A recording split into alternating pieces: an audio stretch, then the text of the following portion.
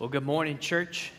My name is Tyler Moore. I am one of your elders here, and just to be clear, we don't use that term to refer to age, but it is a role in the church, and I'm a non-staff pastor, if you will. I've been charged to shepherd the flock of God here at Hope Bible Church, and I'm growing in that daily, weekly, monthly, yearly. And this is a part of that task as well. I've been charged to preach to you today Psalm 125. And so before we get into it, you can go ahead and turn there. One of the great things about churches like Hope is that there's not usually a secret about what's going to be preached the next Sunday. As we go through a book of the Bible, well, we go from chapter to chapter, and sometimes we spend a little more time in a chapter. Sometimes we cover a whole chapter in a Sunday, and as it is this summer, we're covering the Psalms of Ascent. We're almost to the middle point there, and so here we are at Psalm 125. And so if you would, let's pray together before we jump in today. Lord, thank you for that song that we sung. That is our confession. That is our prayer this morning. Father, you are all that we need.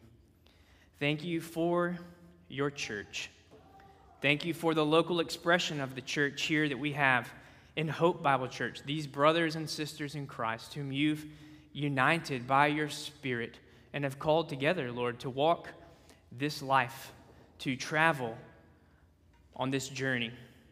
Thank you, Lord, you've given us songs for the journey. We don't have to go in silence. We don't have to go in doom and gloom, though there may be tests and trials, there may be difficult times. Lord, you've given us joy. You've given us a voice that we might sing praises to you. And so we come together this morning as the church of Jesus Christ. We come together to sing praises to your name. And God, we've come to hear from you this morning. We've come to hear from your word. Set aside all nerves and fears, Lord, and may you speak through your word. May your Spirit work in the lives and the hearts of your people, your children today. Lord, be honored, be glorified in our gathering, we pray in Jesus' name. Amen. What comes to your mind when you think of the mountains? Maybe you think about some of the beautiful mountains we have here in the United States. The Grand Tetons of Wyoming, standing some 13,775 feet above sea level. Maybe Mount Rainier in Washington, the highest peak, which still has volcanoes bubbling to this day. Maybe you like flying down a snow-banked hill. World-class ski resorts in Colorado at the Twin Peaks, the Maroon Bells. Or maybe you haven't traveled that far and you think of something a little closer to home. Maybe the Great Smoky Mountains in North Carolina and Tennessee, while the height of them pales in comparison to many others. Nonetheless, it's a beautiful mountain range, and there are many places to climb. You can climb if you're not that gifted or skilled, or you can probably find somewhere that's challenging. There are waterfalls everywhere and many beautiful vantage points to see the beauty of God's creation. If I confess, when I hear the word mountain, the first word that pops into this southerner's mind is none other than that magisterial rock formation known as Stone Mountain. Remember, I was raised in the flatlands of Savannah, and so the biggest hill I saw as a child was the Talmadge Bridge, and so imagine my joy and delight as a young person traveling with my grandparents, coming up to Stone Mountain right outside of Atlanta, and all of a sudden there's this ginormous granite rock, and just imagine the joy and the delight that filled my soul as I saw that. I've been up that mountain. It's a difficult climb if you're not a good climber and you're not in shape, but either way, it's mesmerizing, and you get to the top and you have this view. It's not much on the top, but to look around and to see the skyline of Atlanta and the beauty of the park around, That's it. That was my mountain experience, okay? Now, I've had the chance to travel a bit more as an adult. I've finally seen some true mountains. I've seen some mountains that are bigger than Stone Mountain, that hill in Atlanta. I've seen some in the various islands that I've been to. I've seen some on other continents. But there's one mountain that I've yet to see, and that is Mount Zion and the mountains surrounding Jerusalem. Now, I'm hopeful that I will be able to see that sooner rather than later. As you know, David mentioned this morning, we have a partnership with Shepherd's Theological Seminary in Cary, and I've been pursuing, albeit very slowly, pursuing a degree with them. And as part of taking courses at Shepherd's, you take a trip to Israel, to the Promised Land, and you go and you walk where the saints of old walked, indeed where Jesus himself walked. And so I'm looking forward to being able to go there one day, again, hopefully sooner than later. And but until then, I have to read the books and do the Google searches and call David on a Friday afternoon and say, explain to me what it's like. Tell me about it. What would it be like to be one of these pilgrims in the Psalm of Ascents, to be traveling up to that holy hill? And so I will try to paint a portrait for you, however dim that it may be, of what it would be like. So again, our text for today is Psalm 125. For a moment, I want you to imagine something better than Stone Mountain appearing on the horizon, something better than any mountain you've seen, maybe. I want you to imagine yourself as one of these Israelites, a Jewish pilgrim making your way to Jerusalem. Imagine that from whatever direction you may be coming, you are going steadily uphill. And now imagine that you finally come around that last bend, or you crest that final hill and you see the holy city, the city of David, Jerusalem, and you see Mount Zion and the temple of God, the place of his dwelling. Now imagine the feeling of the pilgrim as he sees with his eyes the goodness and the kindness of the Lord, and he thanks him for bringing him safely to his destination. Consider the sight of the Temple Mount, teeming with people, other pilgrims. They've come to do the same thing as you. They have come to offer worship to the one true God. That is the setting of Psalm 125. So hopefully you've turned there together, and I'll read it out loud for us. A song of ascents. Those who trust in the Lord are like Mount Zion, which cannot be moved, but abides forever. As the mountains surround Jerusalem, so the Lord surrounds his people from this time forth and forevermore. For the scepter of wickedness shall not rest on the land allotted to the righteous, lest the righteous stretch out their hands and do wrong. Do good, O Lord, to those who are good, and to those who are upright in their hearts. But those who turn aside to their crooked ways, the Lord will lead away with evildoers. Peace be upon Israel. The beginning of this psalm is patterned after other psalms that are, we call them a Zionist hymn, not unlike Psalm 46 or 48 or 76. Psalm 48 describes well what Zion was understood to be by the faithful Israelite and what it meant to the people. So I'm going to read it quickly because I just want to give you a mind of what Zion is. Psalm 48 reads like this. Great is the Lord and greatly to be praised in the city of our God. His holy mountain, beautiful in elevation, is the joy of all the earth.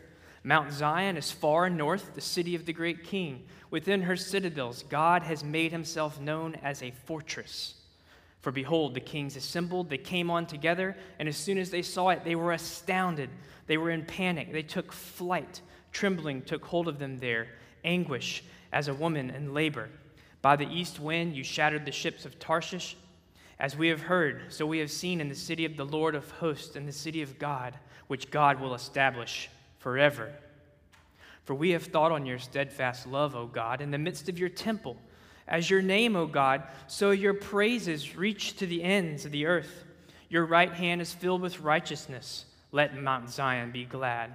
Let the daughters of Judah rejoice because of your judgment. Walk about Zion.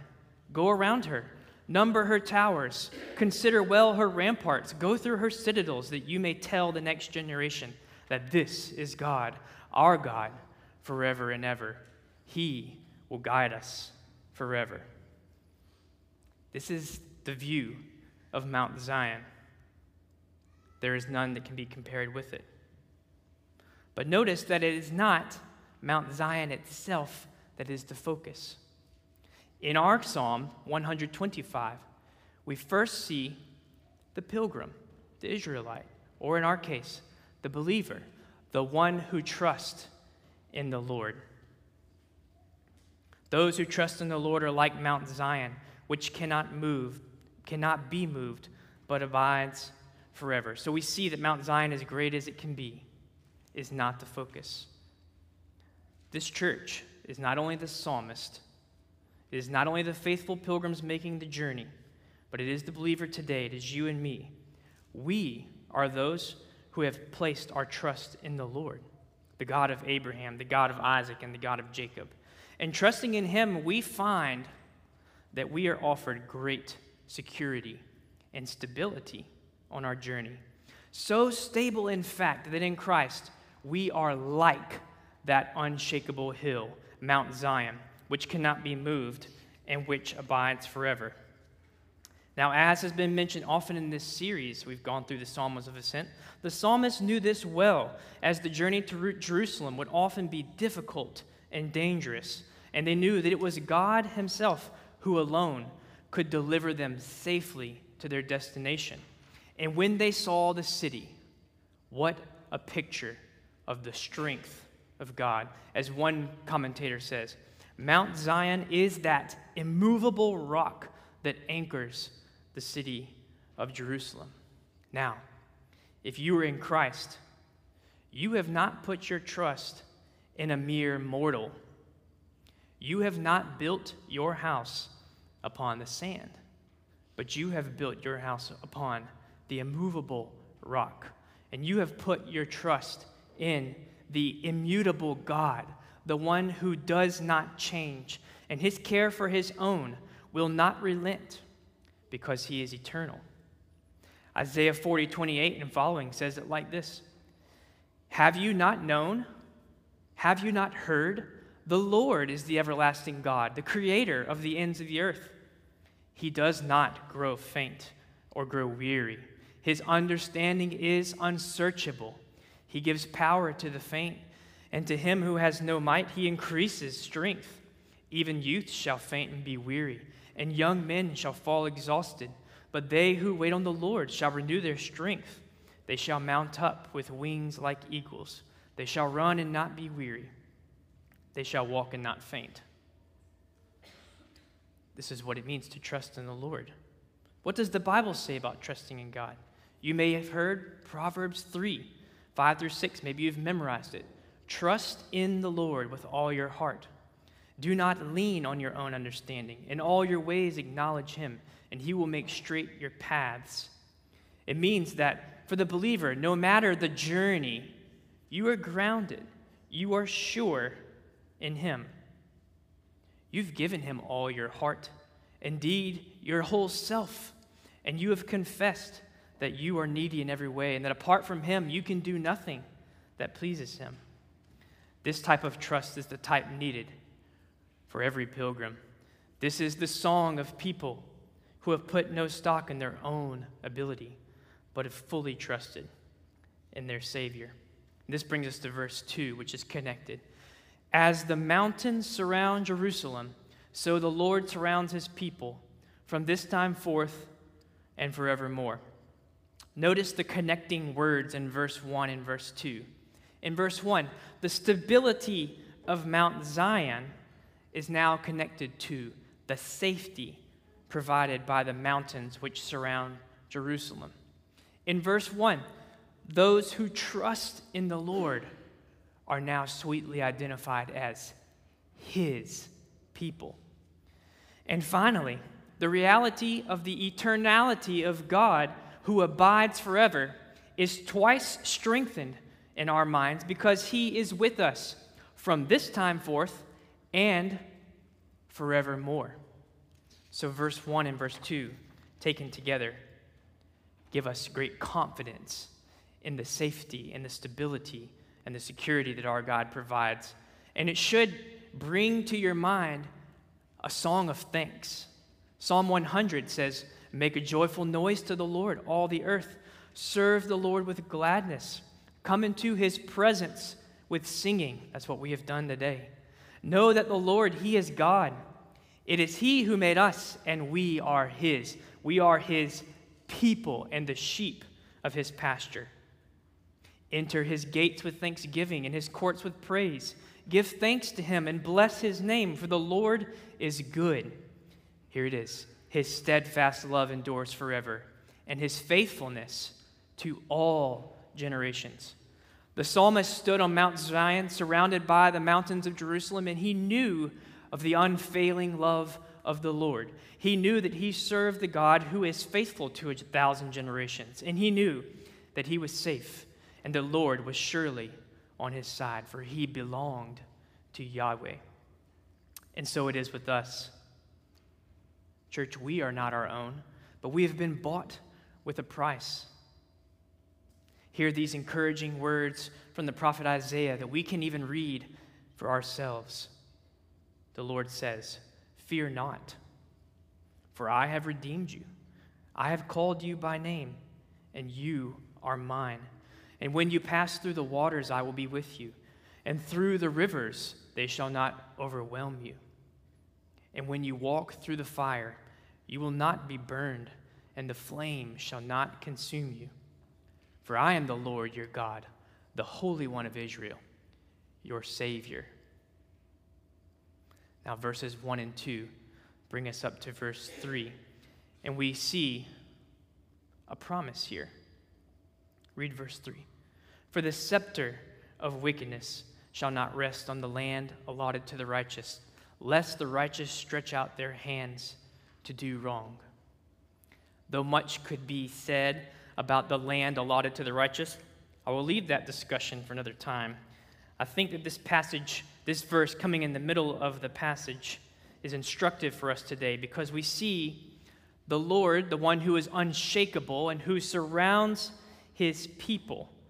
That Lord is protecting us and is guarding his people from evil, indeed from being given over completely to evil, where it says, "Lest the righteous stretch out their hands to do wrong." So my encouragement here is simply this: walk in the wisdom provided by the Lord and rest in his keeping power. Proverbs 2 says, "For the Lord gives wisdom. From his mouth comes knowledge and understanding. He stores up sound wisdom for the upright, and he is a shield to those who walk in integrity, guarding the paths of justice and watching over the ways of his saints."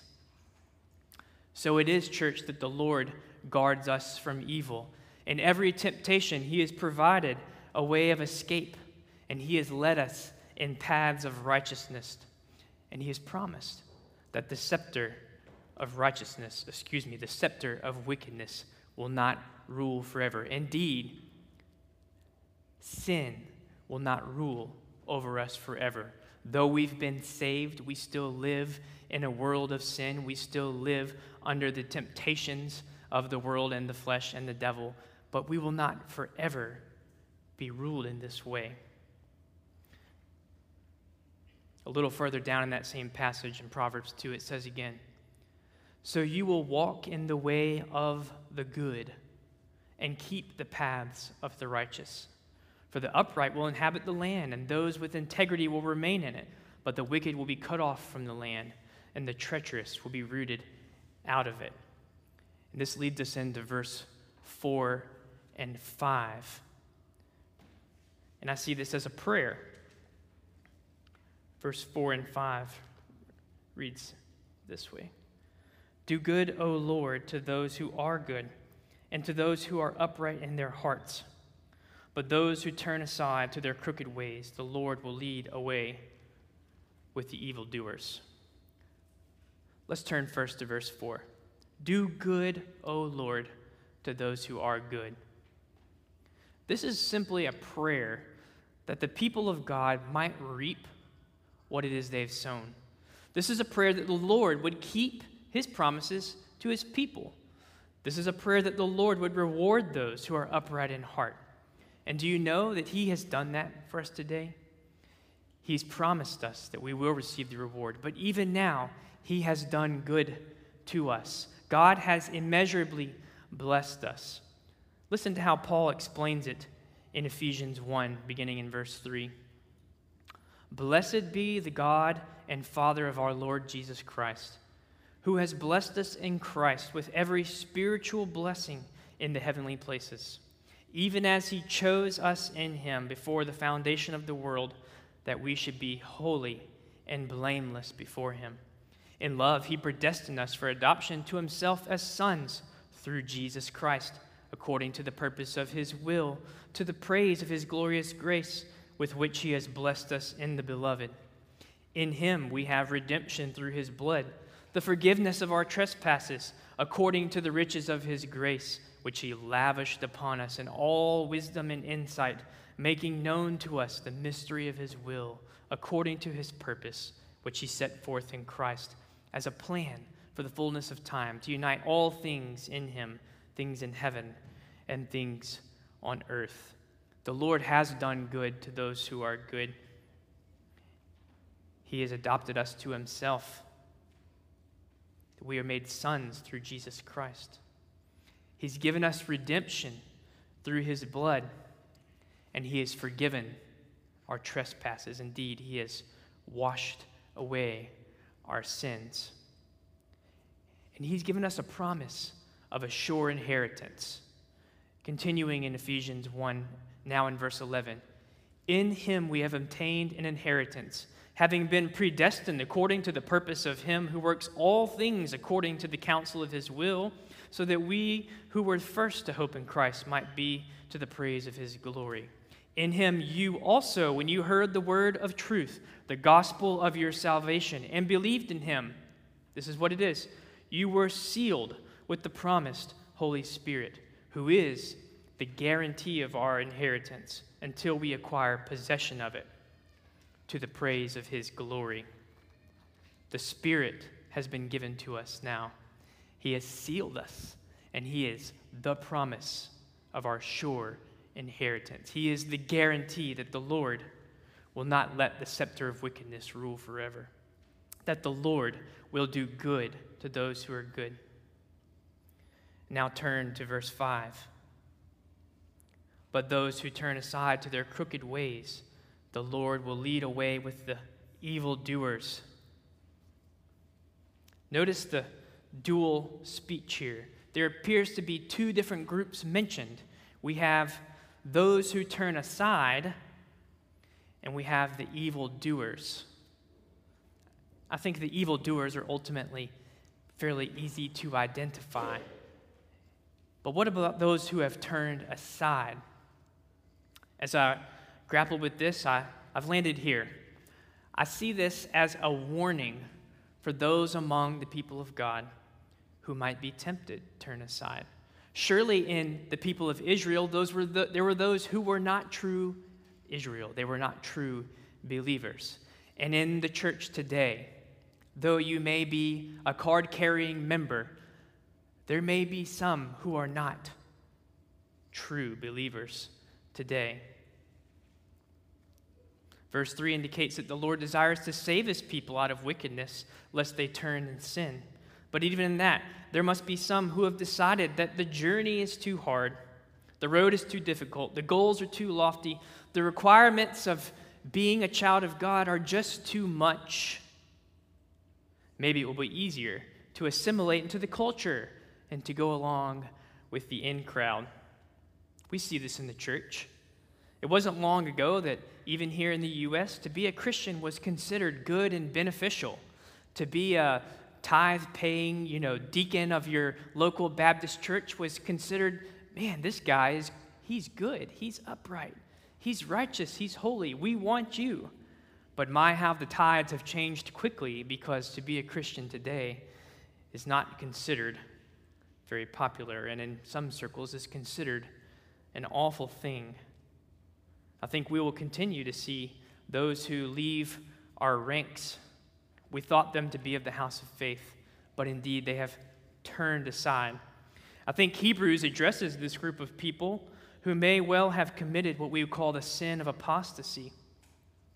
In Hebrews 6:4-6, it says this, "For it is impossible in the case of those who have once been enlightened, who have tasted the heavenly gift and have shared in the Holy Spirit, and have tasted the goodness of the Word of God and the powers of the age to come, and then have fallen away. For them it is impossible to restore them again to repentance, since they are crucifying once again the Son of God to their own harm and holding him up to contempt." There are those who will hear the word, and they will repent, and they will believe, and we would count them as brothers and sisters in Christ. But there are those who have decided that even in being a part of the church, even in the psalmist's day, being a part of the chosen people of God and receiving the blessings that came along with that this was not what we wanted. For those who have turned aside, it is impossible to restore them again to repentance. Those who have participated in the blessings of the church, but have still rejected the offer of the gospel, what hope is there for you? That person has received the highest form of revelation given today, and yet they have not believed. Ultimately, there are not three groups. There are only two groups of people, and there are only two eternal destinations. We've been talking lately, David and I and others, about other sub-Christian, really heretical religious groups, and there seems to always need to be a third way. There are those who are clearly evildoers, and those who in their minds are clearly righteous, but there must be a middle road. There must be something in between heaven and hell and good and evil. But the Bible paints the picture that there are only two groups. There are only two eternal destinations. There's not a group for those who have come close by proximity to the Lord, yet have not trusted in him. There's not a group for those who have done good things for others in their own strength and for their own glory. Matthew says it like this: you're either a sheep or a goat. Luke says it's either wheat or chaff. For the redeemed, we are clinging to the promise that it is not our works that will save us, but the Lord will do good to those whom he loves, those whom he has saved, those who have turned to him. But for those who have tasted and seen and have rejected the free gift, the Lord will reject them, and they will be taken away with the evildoers and the workers of iniquity. We must hear a warning from the Scripture. John the Baptist in Luke chapter 3, speaking to the Pharisees, gives them two examples of this. One, he says, "Even now the axe is laid to the root of the trees. Every tree, therefore, that does not bear good fruit is cut down and thrown into the fire." And after this, he said, "I baptize you with water, but one who is mightier than I is coming, the strap of whose sandals I am not worthy to untie. He will baptize you with the Holy Spirit and with fire." The Holy Spirit for those who would believe, the fire who not. "His winnowing fork is in his hand to clear the threshing floor and to gather the wheat into his barn, but the chaff will burn with unquenchable fire." The same warning is for us today. Do not be deceived as the Israelites may have been. Do not be deceived as the Pharisees were. For they said they had Abraham as their father, and they knew the Scriptures. We today, we have the entirety of the Scriptures, which are true in all of their parts and are perfect and are sufficient.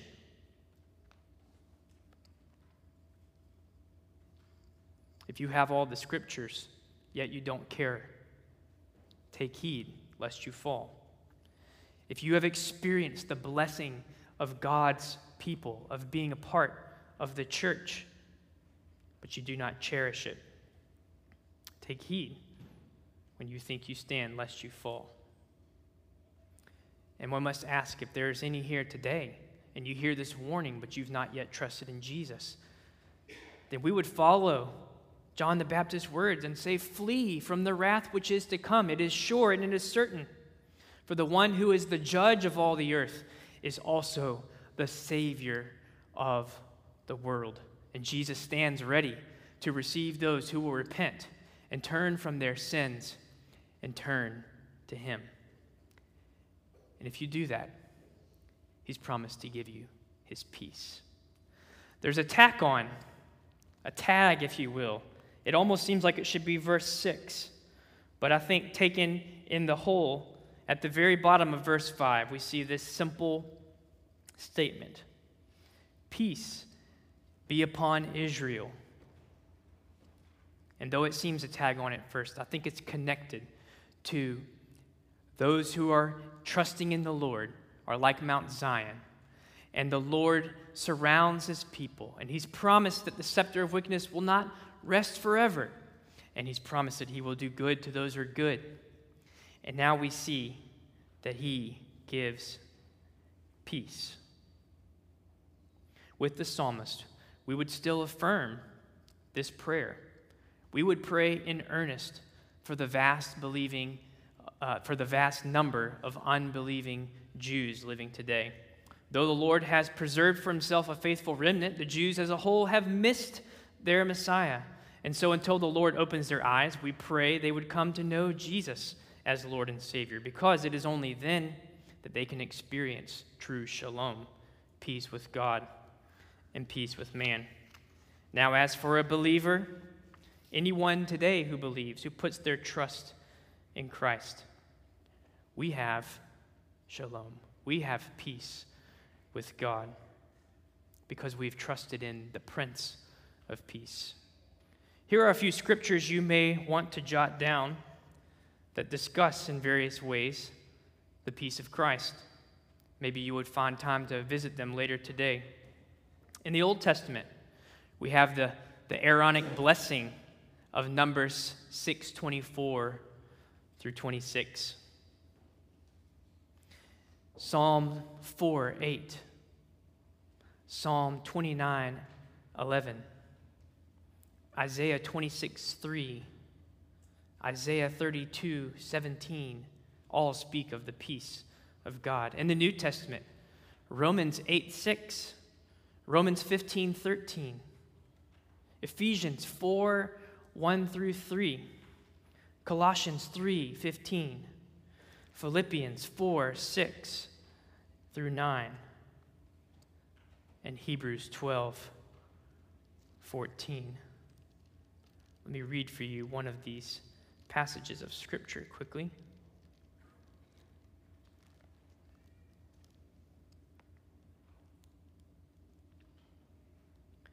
I, therefore, a prisoner of the Lord, urge you to walk in a manner worthy of the calling to which you have been called, with all humility and gentleness, with patience, bearing with one another in love, eager to maintain the unity of the Spirit and the bond of peace. The Lord has given us his peace.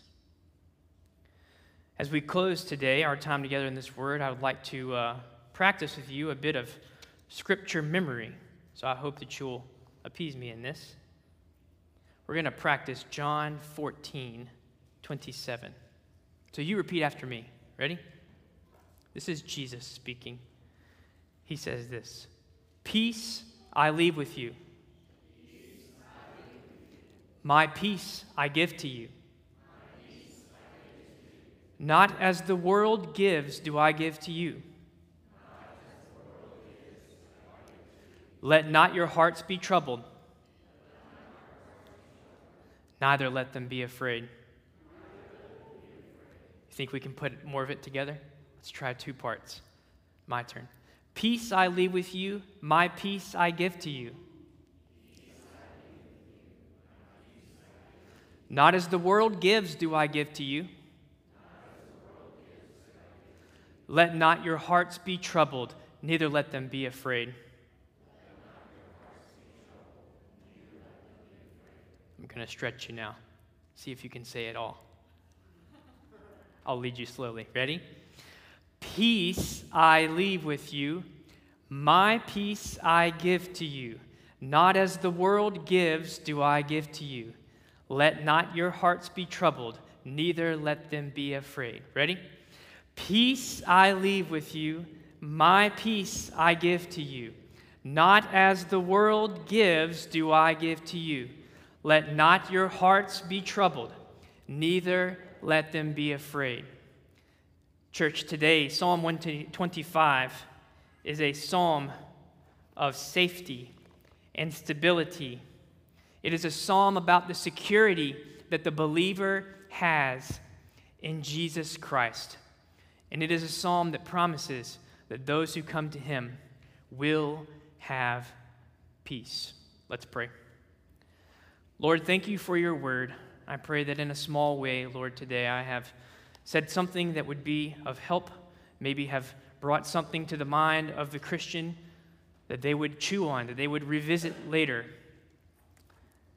God, I pray that your word has been honored and that your Son, Jesus Christ, has been glorified in this time. Even now, Lord, I pray that if there would be any here who do not know you, that they have heard the warning of the Scripture, and that they would turn aside from their evil ways, that they would heed the warning and repent and turn to you. Lord, you said that any who would come into you, you would hold them, you would keep them secure, you would not cast them out. And you said, Lord, that your sheep know you and that they hear your voice. You are the good shepherd today. You are the one who has called us to yourself. You are the one who will see to it, Lord, that we gain our sure inheritance. Thank you for your Spirit that you've given us, who has sealed us into the day of redemption, who is himself our pledge and our guarantee of our sure inheritance. Thank you, Lord, that we will not live in this world of sin forever. You have promised that when we die in this world, we will be brought to you. And you have promised that you will come unto this world and you will make all things new. Lord, we do pray that you would come quickly. We do pray that you would establish peace on the earth and that you would rule forever and ever. God, we glorify you today. We thank you again for your word. God, I thank you for your church and for these brothers and sisters today. Now, be with us this week as we go. Help us, Lord, to live lives that are pleasing to you. Help us, Lord, to live as those who do good and who are good because we've been saved by a good Savior.